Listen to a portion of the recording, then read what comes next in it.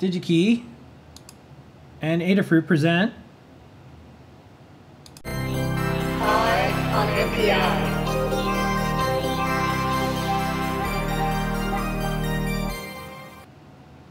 this week. Harding. Harding, which they have a very handsome logo. I gotta say, Nice the logo. yellow, this is very nice yellow. So this company is a company that makes connectors, and I saw this come up on the DigiKey/new page, and they also tweeted about it. I remember you said this to me, and you're like, what is this new thing called single pair Ethernet? And I said, I have no idea. I'm gonna go look into it, and we'll talk about it on INMPI, and we'll teach other engineers about it as well. So that's what this week's INMPI is all about. Single pair Ethernet and the connectors that you need and the cables you need to get started with it. So the NPI itself is this very adorable little connector. And as you can see in the center there, it's got 2 conductors. And it has basically does Ethernet up to 1 gigabit per second. And it also provides power up to 50 watts over just 2 conductors. Amazing. How's that possible? Well, thanks to single pair Ethernet, which has this cute logo, which you can see the S. It has the 2 conductors and like the cables and S. Clever. Very clever. Okay, so the Ethernet that you and I know is this. It's a 4 or 8 conductor Ethernet connector. It's on computers. It's on Xboxes. It's on routers. It's on almost everything. IoT devices, industry, and it's invented in the 70s, and we've improved on it greatly from 10 base T to 100 base T to now gigabit. We've added power over Ethernet as well. That's a somewhat recent invention, so you can now power devices over Ethernet. We have some PoE devices, but it still uses kind of an old technique for signaling where there's multiple conductors, and I think 10 base T has like 1 pair for transmit, 1 pair for receiving. And although gigabit eventually gets to bidirectional transmission, there are going to be a lot of situations where you want to reduce the amount of wiring. So this is what, normally at the top you see 10 base T, and then you have 1 gigabit or 1 G base T. And at the bottom, you can see, it is possible to transmit this data on a single twisted pair bidirectionally. And that means instead of having 8 wires, you have 2 wires. And this is important because if you're in industry and let's say you're wiring up a factory or you're wiring up a train or a car, you want to minimize the weight, you want to minimize the expense of the wiring. You can do that with these 2 conductors. Another thing that I thought was interesting, you can see on the very left, there's like the simple plug-in conductor, and in the center, there is like a high reliability version. So, for a lot of industrial uses, they want to make sure that the conductors don't come loose and they're waterproof. And so there are waterproof Ethernet kind of like plug over adapters, but single pair Ethernet was sort of designed from the beginning to be used in high reliability situations. So here's a list of some of the applications that Harding recommends, and you can see their beautiful golden yellow coloring here. So, power monitoring, switches, transportation like trains and airplanes, machinery, industry, solar. One thing you'll definitely see that's not here is home and office. So this, you're not going to be able to replace something that's been around since the 70s for home and office. People, they don't really mind Ethernet. And for high speeds and high lengths, 8 conductors will do better for you than 2 conductors. But there are a lot of situations like, let's take, for example, a train or a plane. It's not physically that large. It's only like a couple 100 feet long, but every ounce counts. And also there's just not that much physical space for so much wiring. Let's say you want to put a television in the back of every airplane seat or train seat. All that wiring becomes very complicated. So single pair Ethernet's goal is to, again, simplify that. I think also could be a good alternative for, CAN bus, which is another 2-wire protocol, also kind of invented, I think, in the 70s or 80s.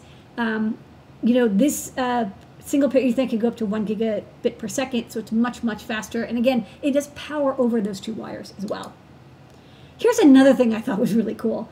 So how everybody's had the situation where you're plugging an Ethernet cable and that little plastic thing breaks? I mean, everyone's been there, right? And you've already wired up something and you've stapled the cable in.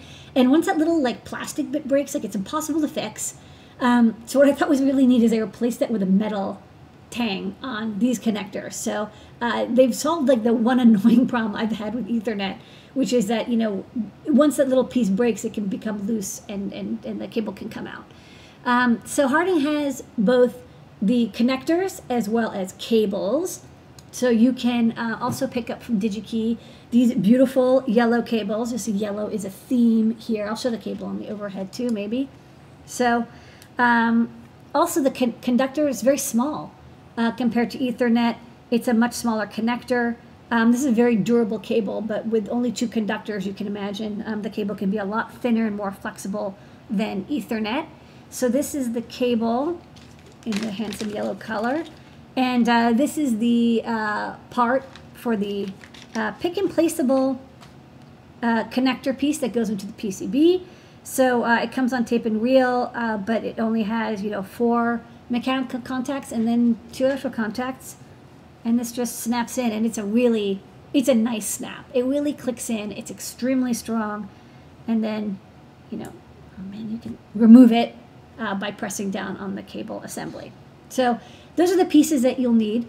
If you're the kind of person who's building industrial equipment, industrial IoT, or you're making things, again, not for home and office, but for machinery, for transportation, for industry, maybe even for military, I think single pair Ethernet is something you're going to see a lot more of. So it's a good time to become familiar with it. Also, they've got a great superhero character called Twister. And they've got a whole set of these for all the different connectors that Harding makes.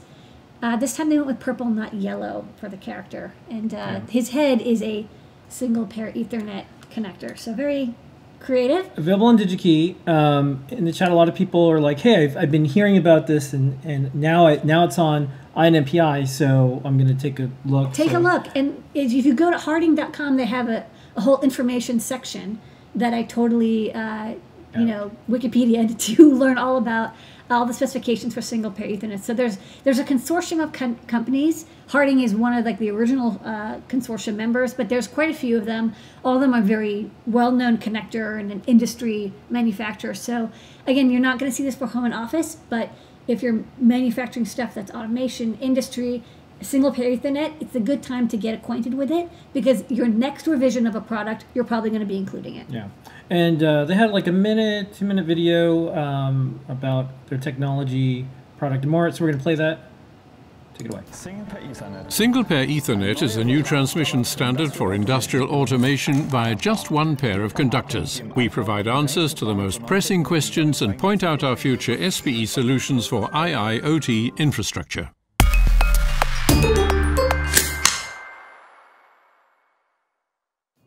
A whole series of new standards accompanies the development of SPE, but which parts of technology do they refer to? First of all, this concerns norm IEC 63171-6, in which the SPE connector face is defined for industrial applications. We also cooperate actively in standardization committees for cabling standards at ISO, IEC and TIA, and indeed for transmission standards at IEEE 802.3. Transmission via just one pair of conductors requires new interfaces, cables and other components in devices. The Harting norm proposal was the first proposal for a standardized SPE interface comprising a complete range of various variants from IP20 to IP67 in M8 and M12 structural shapes. In this way, all versions are based on one standardized connector face and comply with all specifications demanded by the market.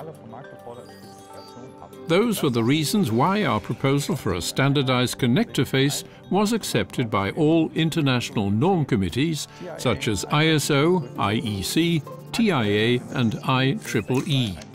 IEC 63171-6 will finally be published this year. This sets the standard.